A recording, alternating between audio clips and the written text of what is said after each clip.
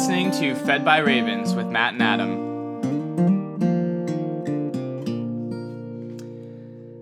Good morning, Matt. Good morning, Adam. It is day 43 and 44. Woo! We are doing it. We are doing it. We are getting into those numbers.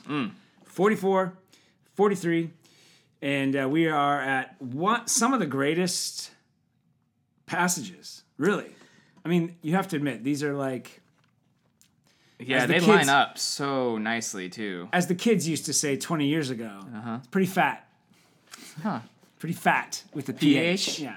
Okay. The pH levels are perfect. Off the charts. Off the charts on this. Exodus chapter 11 through 14. So we got a lot to get to, but we are going right into the final plague. Mm-hmm. And the final plague has to do with... Oh, yeah. So our Old Testament reading is Exodus chapter 11 through chapter 14. That's right.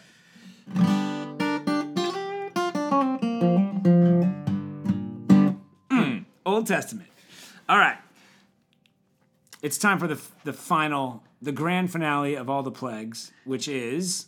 Yeah, so we're coming out of the ninth... Drum roll, please. The ninth plague, which was darkness for 3 days.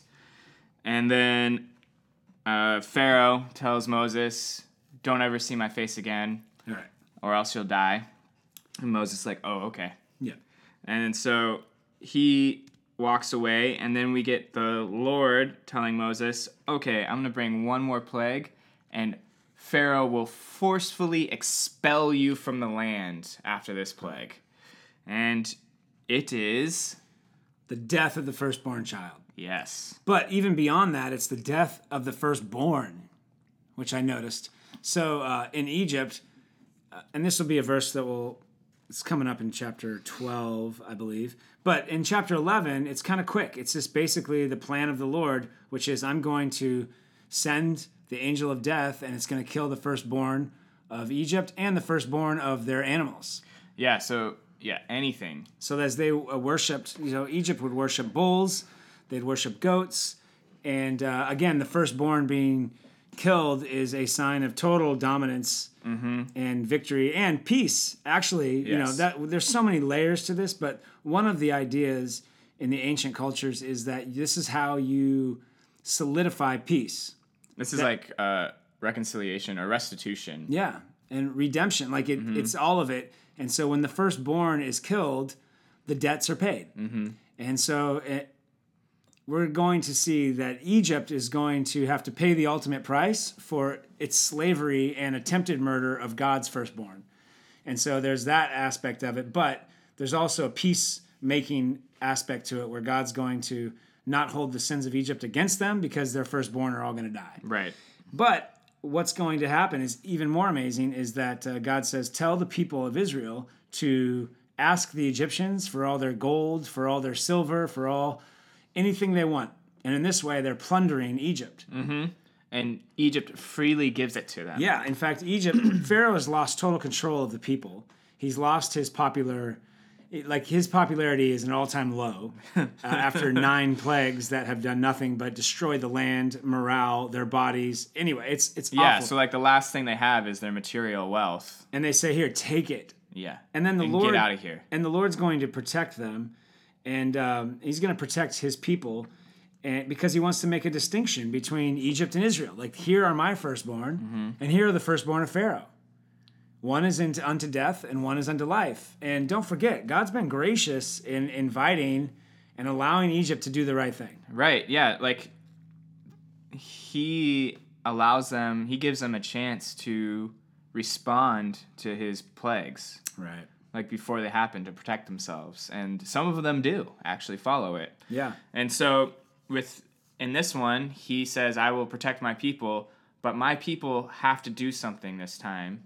Like, before, it was just like a passive, like, here's darkness over the land of Egypt, but Goshen's going to have light. But now it's this destroying angel is going to go through the land, and if you want to be protected, if you want to protect your firstborn, you are going to have to do something now. Right. And it's amazing. Passover is established. So the idea, and I think most of us are familiar with the idea of Passover, angel of death passes over the houses that have been marked by the blood of a lamb, Of a firstborn lamb. firstborn lamb under the age of a year, over the age of 8 days, under the age of 12 months. It's a perfect offering. And that blood will be put on the doorpost. But, and he says, you're going to do this month that we're leaving. I forget the name of the month, Nisan or something. Yeah, it's Nisan. This month now is the first month of the calendar because God is creating a nation. This is the days of creation of the nation, really. So you got the plagues, and now the nation is going to be born. The promise to Abraham is being, again, it's on its way to being completely fulfilled. 430 years later, he's now saying, you are a real nation, and here is our day of independence. Here's our 4th of July. Only our 4th of July is not going to last. It's going to change the whole calendar. Right. This is the first month, and on the first month, you celebrate Passover for the first 7 days. You get together on day 1, and then you get together on day 7, and that's what this chapter 12 is going to break down, is how do you celebrate? Because the celebration of this is a recognition of the reality that we are a nation of God, and you never want to forget who God is, what he's done for you, how he's brought you from bondage to freedom. And so these things were created. It's going to be every part of their nation is going to be founded on what happens at the Exodus. Yeah, and again, when we can understand who God is and remember who God is, it gives us a better picture and idea of who we are. Yeah. And so we are people who God protects and values and goes to great lengths to save. And so it's worth remembering because it's easy to forget. Yeah. And so he sets up what they're supposed to do. And really, it's in preparation for the reality of their situation. So after the death of the firstborn, like that night, the very night, Pharaoh summons Moses in and is like, get out. Take everyone and go. And so the Lord had prepared them saying, look, have everything ready to go, be ready to travel. Don't use leaven in your bread because it takes time for it to rise. You're going to have to bake flat cakes to just quickly eat and go. Right. Don't leave anything behind, like for the lamb, when they sacrifice the lamb, like don't leave it behind for the morning. Burn everything, eat it all or burn it. So, yeah, so this is what I was going to ask you about, Matt. So we got the Passover where he says you're going to roast this lamb, you're going to eat it, but you're not going to break its bones, you're not going to boil it. And what was interesting, so you're going to do the lamb thing, you're going to eat unleavened bread because you got to go fast.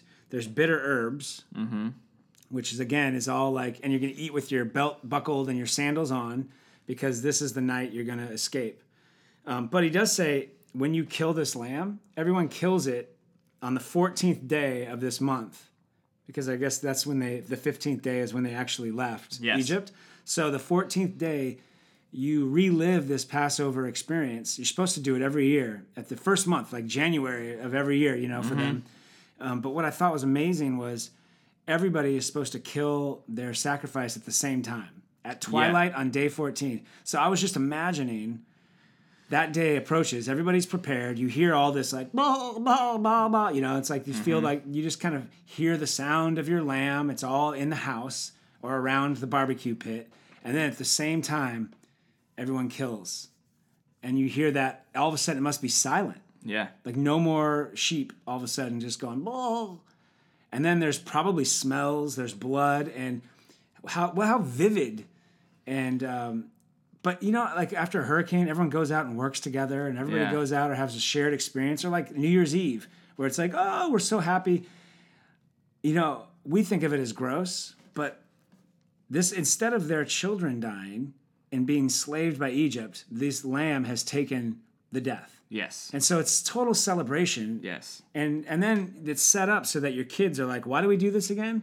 Oh, because God God saved us from people who were evil and who rejected him and who were trying to kill you when you were babies. And our God defended us and our God rescued us. Like, this is what the story says. Yeah, he does. I mean, God does say to Moses pretty frequently throughout these chapters, like, remember, tell your kids and your kids' kids, like, speak it to one another. And I think that idea of oral transmission has even been like a motivator for us to do this podcast. Yeah. Is kind of bringing back or reinvigorating this oral tradition, because we are supposed to tell each other these stories and remember them. And sometimes it just sticks with us better when we hear it than just kind of reading it. Yeah. And passively engaging it. Well, in our culture, it's weird. We don't study culture. Like, kids don't do a study on what's cool and what music to listen to and who to follow. They just get it through the oral tradition, like people are speaking. But we've turned the Bible into studies. Like, you have to read it and you have to study it to know it. And so what you and I are trying to do is flip the script and go, no, man, our story is the story of God. And there's a few people who read it and study it, like us. But we want to just keep the story alive among our kids, and the reality of how we live is different than the reality of how the world apart from God lives. But I see God flipping the script on Pharaoh, and don't ever forget. And then he says, look, you're going to have a lot of Egyptians now. Like, there's an evangelism to this where a bunch of Egyptians go with them because they're like, they're not fools. They're like, we want the power of this God. Mm-hmm. Our God is less than your God, so we'll go with you. And so God tells them, don't let any foreigner partake of the Passover unless they've been circumcised. Yeah. So they're allowed to be circumcised. So this is like evangelism. You're allowed to make a confession of faith, be baptized, and then you're welcome to the Lord's table. Mm-hmm. But you can't go to the Lord's table without the circumcision. Yeah, without the sign of God. Oh, and we almost forgot. People. When you read it this time, did you realize the blood on the doorpost is a cross? Yeah, it makes you even like the sign of the cross that you'll see priests make. Yeah, like that is the sign. That's where like they put the blood. They put it on the top of the door and then on the two sides. Right. The Bible says. I mean, in that it's called like it's an L word, but it's the middle beam. Oh, so, the lintel. The lintel, so it makes a cross. Yeah. So like there's a middle beam, it goes down, it makes a cross. I guess all the books I've read and as a kid or reading to my children, it's always like a swashbuckle of blood, like whoosh, like you just kind of like a bear paw took some blood and went across the top. And now but here it's like a boom, boom, boom. No, I'm reading it going, oh, this is a cross. Like the cross is the symbol. The bloody cross is the symbol of salvation. It's so crazy. In Exodus. Yeah. All right. Awesome. So we got to keep moving into chapter 13 because now it's it actually happens. So we have within 12, like he sets it all up. He prepares them. We get midnight. Death angel comes through, passes over any doors with the bloody cross on them, and then kills everything else. Right. There's a great cry throughout all of Egypt. Pharaoh says, get out of here, be gone, bless me also. Yeah, he does say, bless me, Moses. But do you realize, like, Egypt is crying, so it's just this wailing that they heard the original night, but every Passover since, there's rejoicing. Rejoicing, yes. Let's eat. Yeah, because then it's a barbecue. That's what happens, though, when we see God. Half of us cry because it's judgment, and the other half of us who have repented and have faith, we rejoice because it's grace. Yeah. And it's salvation. So they leave. This is where we kind of actually see the size of Israel. I know, man. They've grown. So they have from 70 to 600,000 men, which, like, you double that, and that's with the women. And so that's like an easy, like, 1,200,000. Yeah. And then you have all the kids. So, like, most estimates say they were around the size of 2 million and up, because then you have all the rest of, like, the Egyptians that follow them. So when they're going into the desert, they're like 2 million people. They're a sizable nation. You know, I just realized, too, as we go into chapter 13, this is where, so they make it out. Pharaoh says, get out of here. And the first thing God does is to consecrate the firstborn, which was interesting. A first fruit offering to the Lord. So, like, he's saying, you are mine. I've set you aside, Israel. Now you consecrate your firstborn. And the firstborn then would get the double blessing, carry the name. And you are my firstborn child, is what he's saying. So now consecrate all these things, set them apart to me, because now you know I won't kill them. You've seen my heart for you, Israel. I'm going to bless your firstborn, so consecrate them to me. Give them to me like a sacrifice, because they can't be in a safer place. And so, and then we know Jesus, of course, claims us each as his own and consecrates us by his work on the cross. But anyway, there's adoption, impact, inheritance. There's all these things happening. And in chapter 13, the way I see it anyway, Matt, is we must create, like, as fabric of this new nation is remember our exodus from Egypt.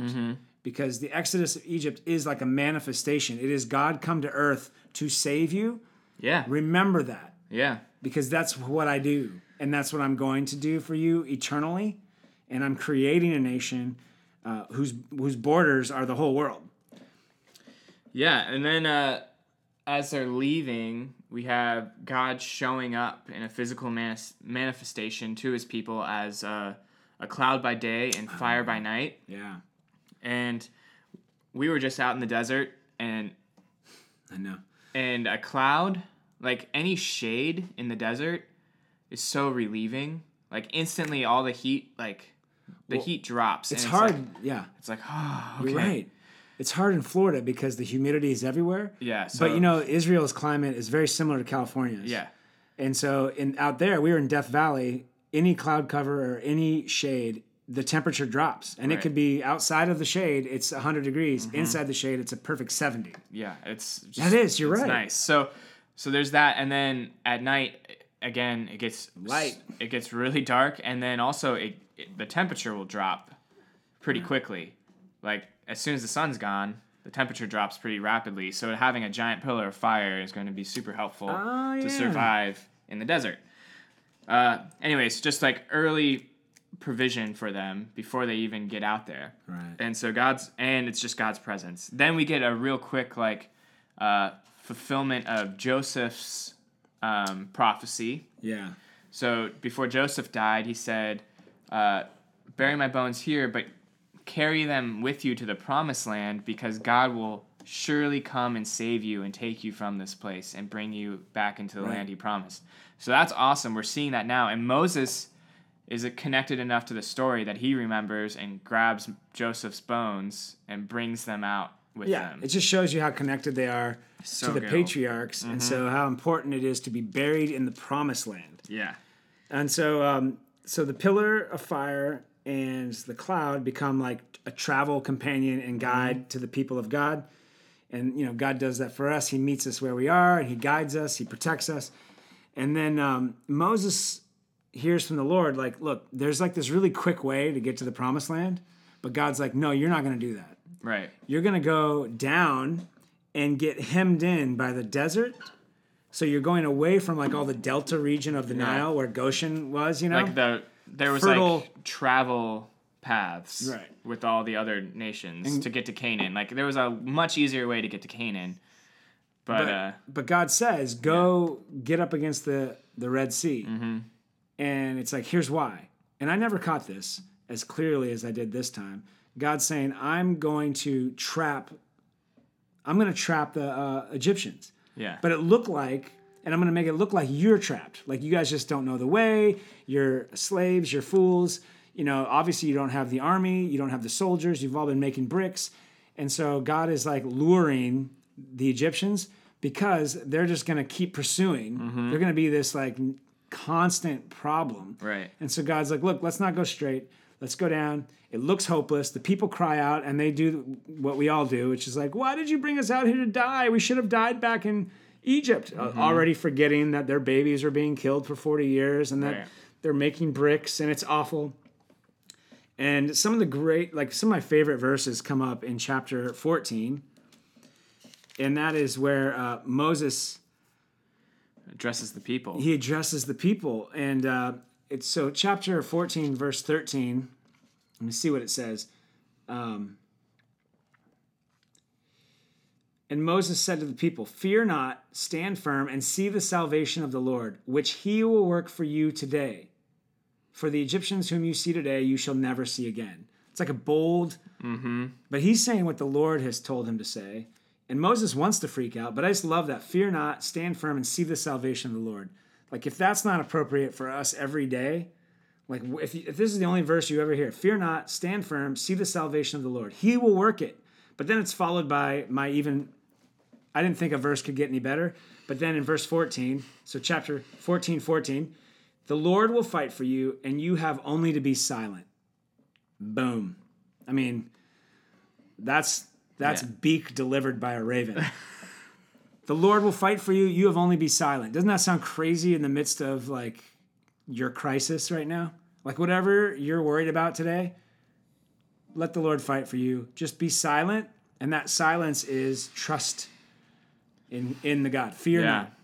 I love it. And he says this, they're hemmed in, being attacked. They're about to be, they're trapped by the most powerful. And they're Bronze Age. They're slaves. Like at best, like if they have weapons, it's like tools. Yeah. They have like a hoe. Yeah. And they're going to swing it at a trained officer in the Egyptian army. And this is like the elite unit that has chariots. And history kind of tells us on the chariot, there's like an archer, there's like a captain who's directing things. Like this is the Marines, and there they are, and they're not messing around. And God says, "I hear your cry. Be silent. I'll do the work. I'm not going to give you. I'm not going to just make this disappear. Mm-hmm. You're going to walk through death. Yes. Ready? Let's walk through the death of the waters." So good. It's like a perfect bookend. You know, it starts off with putting all the babies in the Nile to drown them, and now it's ending with the Red Sea, and this is going to end their interaction with Egypt. And now Egypt's going to be drowned in the waters. And oh, man. So good. Yeah. So, holy cow. And it's going to be done by the boy who... God's just like an amazing storyteller. I know. It seems like there's times when I think, God really knows what he's doing. And so they have an angel who covers them from behind. The cloud. So the cloud moves in between them and the army. And again, it's like almost like a recreation of the ninth plague. So the Pharaoh's army is completely in darkness, and the Israelites have light, and for the whole night. So there's this wind, and it's really cool. I never understood the geography or the directions, but the Red Sea is running north-south. Yeah. And there's an east wind that blows, so it literally just cuts right through the waters. Like this wind blows through and cuts through the waters and makes that like cool little corridor that we kind of all imagined. And it just blows right through, and then they are able to walk through on dry land. It's amazing. And then, so they're walking through, then the cloud... It's like God's breath. Yeah, it's the breath of creation. And also the breath of judgment for one group, and at the same time, the breath of salvation for the other. So amazing. Well, it says also that the Lord allowed them to be kind of in a panic, clogging their chariot wheels. Oh, yeah. So the cloud lifts. Egypt sees them walking through the water going, oh, okay, but let's go for it. And then, so they get in, and as they get in, their chariots start breaking down, and they freak out and start realizing, wait, the Lord is fighting for them again. Why did we get fooled again? Yeah, and they're fearful, and they're like, oh. Well, and then the way it ends, for today, the way it ends, is that Israel saw the great power that the Lord used against the Egyptians, so the people feared the Lord, and they believed in the Lord and in his servant Moses. Yeah, so the waters open for the Israelites, they pass through, and then just crash down on the Egyptians and wipe out the greatest army of that time. So they start looking like the locusts. Yes, that were drowned in the sea. In the Red Sea. Oh my But gosh. what hits me too is how Israel feared the Lord, they believed in the Lord, and they believed in his servant Moses. Mm-hmm. So like, we believe in the Lord, we believe in his servant Jesus, that he is a mediator, and he mediates and brings the power of God on earth as it is in heaven. And the only last thought is, in light of Job, we know there's more going on. Yes. There's more going on in the heavenly. So it's funny to think about, this is what's happening on earth and how God is meeting his people and protecting them. But what must be happening in the spiritual realm with these gods who we don't consider them real gods, like the god of the bull or whatever, but these are demonically powered entities of spiritual realities that God is, again, toying with. And he's disciplining. He's like, look, let up. Mm-hmm. These are my kids. Yeah. And I'm not going to let you have free reign on them. Wow. Old Testament. Good old Moses. All right. Let's move on. It's time for our New Testament reading. Our New Testament reading is Matthew chapter 27, verse 11 through verse 66. Well, things don't get any less brutal. We go from Exodus and the attempted murder of God's first son, Israel, to the attempted and real murder of God's only son, Jesus Christ. Yes. And so we are in chapter, you just said it, 27:11. Mm-hmm. And so here's the characters I see happening, Matt. We'll do it a little different today, maybe. Okay. There's we start off with Pilate, and then we go to the crowd. We have the soldiers. We have the thieves on the cross. Mm-hmm. Then we have Jesus and God. Yep. Then it kind of goes backwards. It goes, the temple's thrown in there, but you have soldiers, women, and priests. So these are the characters that are happening at Jesus' death. Right. And he's already gone through the courts of the priests and the elders. Yes. And they have turned him over. Remember, Israel is occupied by Romans, and they hate the Romans, but they're waiting to overthrow the Romans. But it's like, what can we do? And it's just funny how now with Jesus, they're like, oh, let's turn him into the Romans. Mm-hmm. And I don't think they would do that normally. They would want to just handle it themselves and not include the Romans because they don't want the Romans to give them any attention, positive or negative. Like, these are the people who are trying to overthrow us and control us. But now they proudly go, let's take them to Pilate. And so they're giving the authority because they don't really want the blood on their hands. Yeah, I think, too, it's probably a way to avoid riots with their own people. Yes. Because Jesus still has a big following. And so among the leadership, the priests of the people who should be pointing to a Messiah, they're like pointing to death in the law. And so they're wanting to get rid of him. So if the Rome gets rid of him, then it looks a little better on that. So if like they found fault with Jesus and then Rome finds fault with Jesus, then his condemnation is even greater. Isn't it sad it's more secure. The people who hold the mysteries of God become the greatest politicians. Yeah. And they're using the system to maintain their authority and to accomplish their own purposes in murder, even using the Romans to murder for them because the Romans can handle the upheaval if there's any to follow. So you have Pilate, who's the governor now, and he does not practice justice. In fact, he says, "Are you the king?" Jesus says, "You have said so." And he is unable to, he has no power. Really, Pilate still is only concerned about, how do I get out of this? Public opinion. Yeah, with public opinion. He's like, do I really want to waste my time? Because what happens is, he says, why don't you say anything, Jesus? Like the chief elders, and they're there screaming stuff, and Jesus is ignoring them. Mm-hmm. And I see it this time as Jesus recognizes who the authority is and figures, you guys already heard me. I'm not responding to your accusations. I'm responding to Pilate. You've turned me over to him. Right. Also, Jesus is doing what Moses just said in chapter 14, verse 14 of Exodus, which is, the Lord will fight for you. You have only be silent. Yes. And so Jesus is there going, I don't have to speak. I answer to God, and the Lord will fight for me. He knows what he's doing, which was amazing. Yeah, so we have Pilate. He's trying to figure a way out and trying to get a way to distance himself from this whole scene because he's realizing, this is messed up. Like, his wife even has, a dream. Again, God speaks through dreams. Very interesting. Constantly throughout the Old Testament and New Testament. It doesn't stop. But God's being gracious to Pilate. Yeah. It's not like Pilate has to do this. No, yeah, he's actually trying to give Pilate an out. And we see God do this with authorities in the Old Testament, with all the kings that Abraham interacted with. Mm-hmm. He sent dreams to them in their household, and so we see here it happens again with Pilate and his household, and so Pilate knows enough, I don't want to be around this. So he tries to get a way out through, a traditional custom, which is, they would let go one Jewish prisoner each year to kind of pacify the people. Right. And so usually it's, any one of their choosing, but Pilate frames it in a way to kind of, favor Jesus. So he goes, look, you can either get Jesus or Barabbas, which Barabbas was, a terrorist. of that time. So he was like, who do you want? And he's thinking, oh, of course they'll pick Jesus because no one wants Barabbas out. Right. This guy's crazy. Yeah.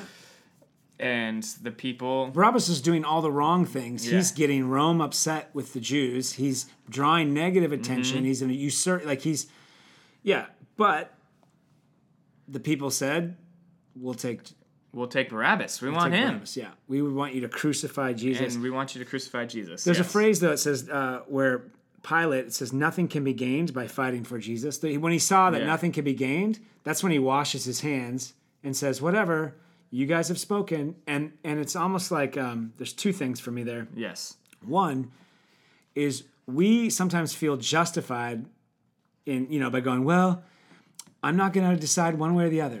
Nothing can be gained. My hands are tied. Wrong. Yeah. He did miss out. Something could have been gained. Pilate could have been not forever remembered in the Apostles' Creed as the one who crucified our Lord. Suffered under Pontius Pilate. Pontius Pilate was the authority under whose watch he did it. He could have gained salvation. I mean, he tries to save himself, right? This is the theme. This is what everyone's doing. They're trying to save themselves, and he tries to save himself by distancing himself. Instead, he is eternally remembered as the one Jesus suffered under. And what's crazy is then the crowd, which is, you have to remember, the temple crowd is the temple crowd. Yeah, it's the religious leaders. And yeah, these are the guys who have been hanging around all night waiting for Jesus to die. So it's not like the normal. Sometimes we think it's like every Jew was saying crucify. No, these are the people who know better. It's the leadership, and not the people who've been following Jesus around, being healed and seeing the miracles. Right. I used to think like, how do the people turn on him? No. And no, the people who are being healed don't want this to happen at all. And they wouldn't even use this language. Because the language the temple crowd says is, let us be cursed. Put his blood on us. Like, you're washing it, Pilate? We'll take it. Yeah. Put it on us and our children. Because this guy, because they believe he's a blasphemer. Yeah. They think they're doing what's right. I mean, and most likely, these are the Levites. Oh, yeah. You're right. They're missing it. So, Which, I mean, it's classic Levi. oh, and by the way, with Pilate, the other thought was, we can't wash ourselves. You can't just wash your hands and say you're forgiven. Right. You don't have the authority or the power. So there's a guy who goes, I'm going to wash my hands of this. Wrong again, buddy. Like on every level, if you and I say, I'm just going to wash myself of that, I'm going to not be involved. Yes. You are involved. You're human. And you need atonement for your sin. You're either going to pay for it yourself and try to save yourself, or you're going to allow Christ to save you. So you see the crowd, the temple leaders are actually worse than Pilate.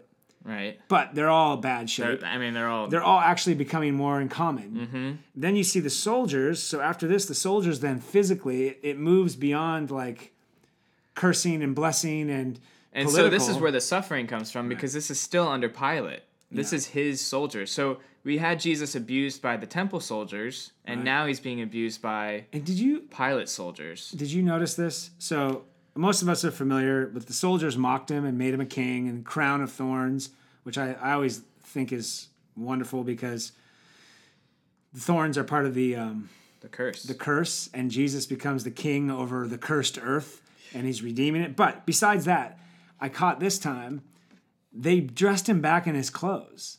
So it's like the soldiers beat up a prisoner and then represent them as if they didn't do anything wrong. Like, they're still scared. They could get in trouble for beating up a prisoner. Like, we've had issues in America where it's like, you can't just do whatever you want to prisoners of war or whatever. Like, you're held accountable.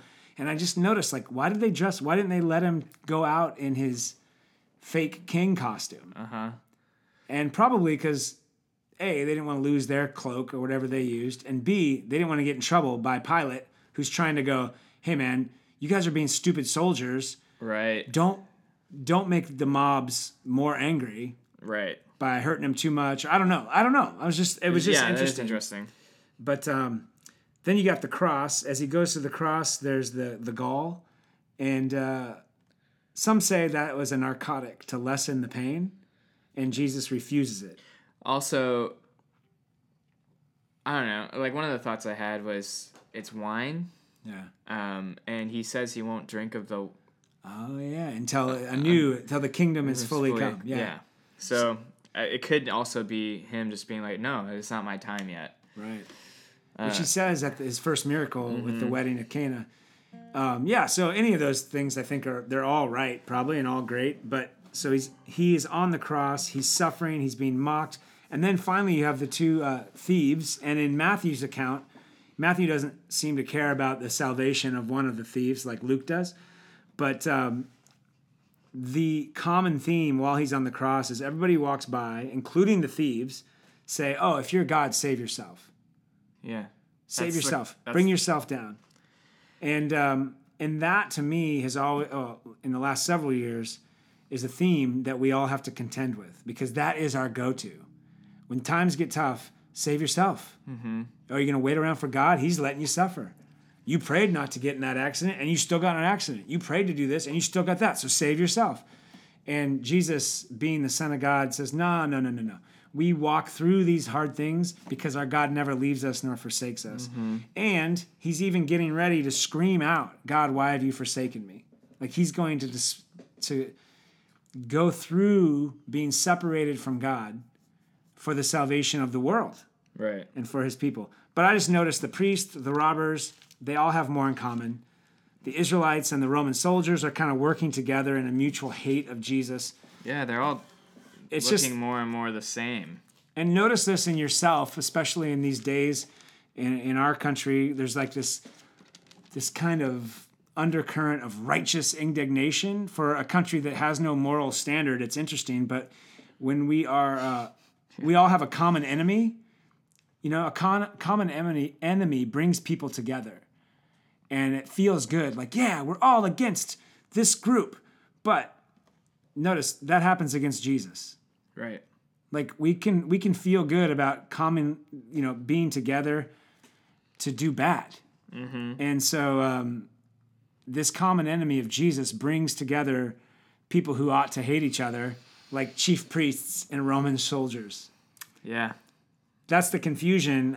That's the confusion that the enemy puts us in. And it reveals the depths of our confusion and hatred towards God, our desire to be independent and to save ourselves. We would prefer that.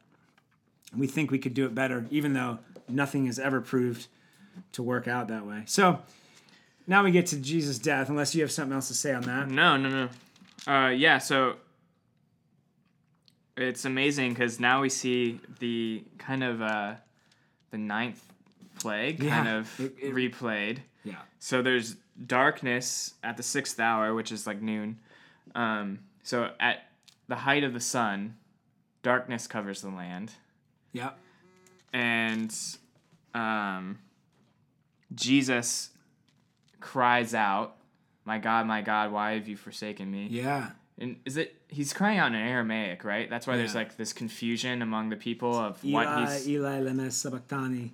Which is why they are confused as to what he's saying. They think he's calling down Elijah because they still don't understand anything he said. No. That John was come before him. They killed John, and now he is... They still have a hard time understanding that he is the Messiah. Right. That he is divine.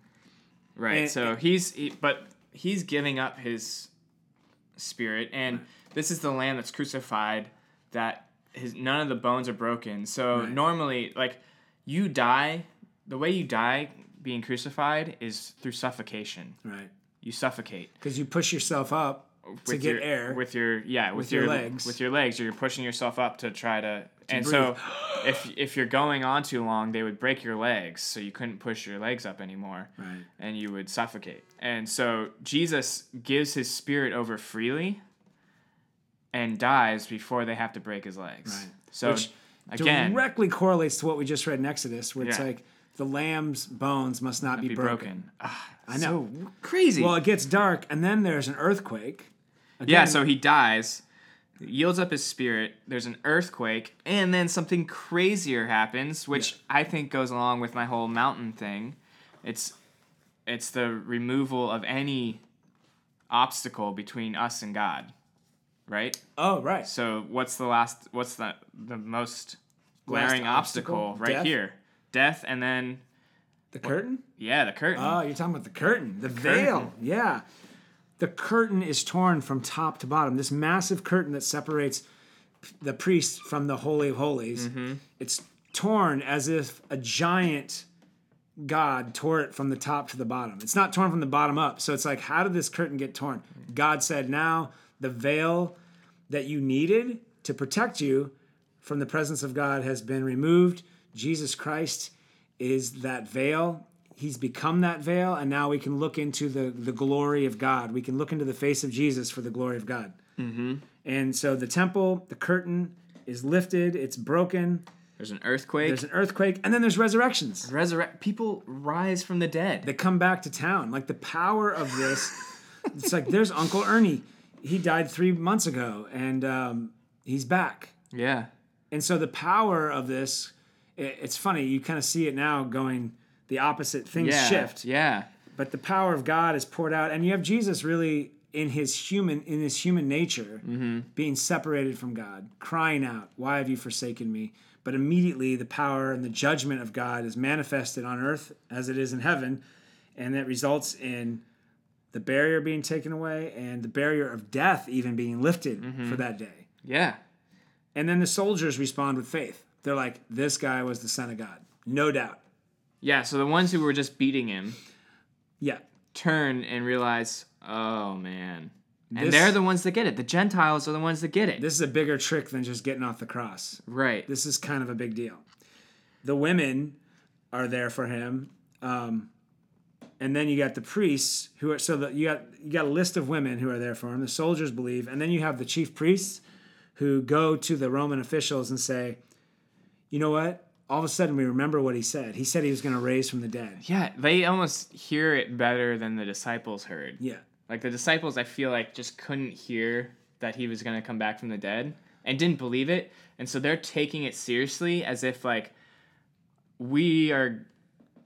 Like, the disciples probably heard this, and they're probably going to try to make it happen. Right. But the disciples barely understood what anything Jesus was saying. Right. And so here, the temple guards are going, we want to take what he said seriously, so we're going to establish a guard around the temple. It's because they're so scared about losing power. Have you ever sinned? Yeah. And then it's like the snowball lie, right? Like you make one lie, and now you got to lie again. Yeah, and then you got to lie again. Bigger. So they're trying to protect themselves, and they're like, we killed him. Yes, it's done. But there was an earthquake. It got dark, and people resurrected, and they're like, I don't know how he did that, but we need to make sure he's really dead. And so put a bigger rock around it, a sign. Seal it. Yeah. Yeah. Seal it. And this rock is to keep animals out and all this stuff. And seal it up.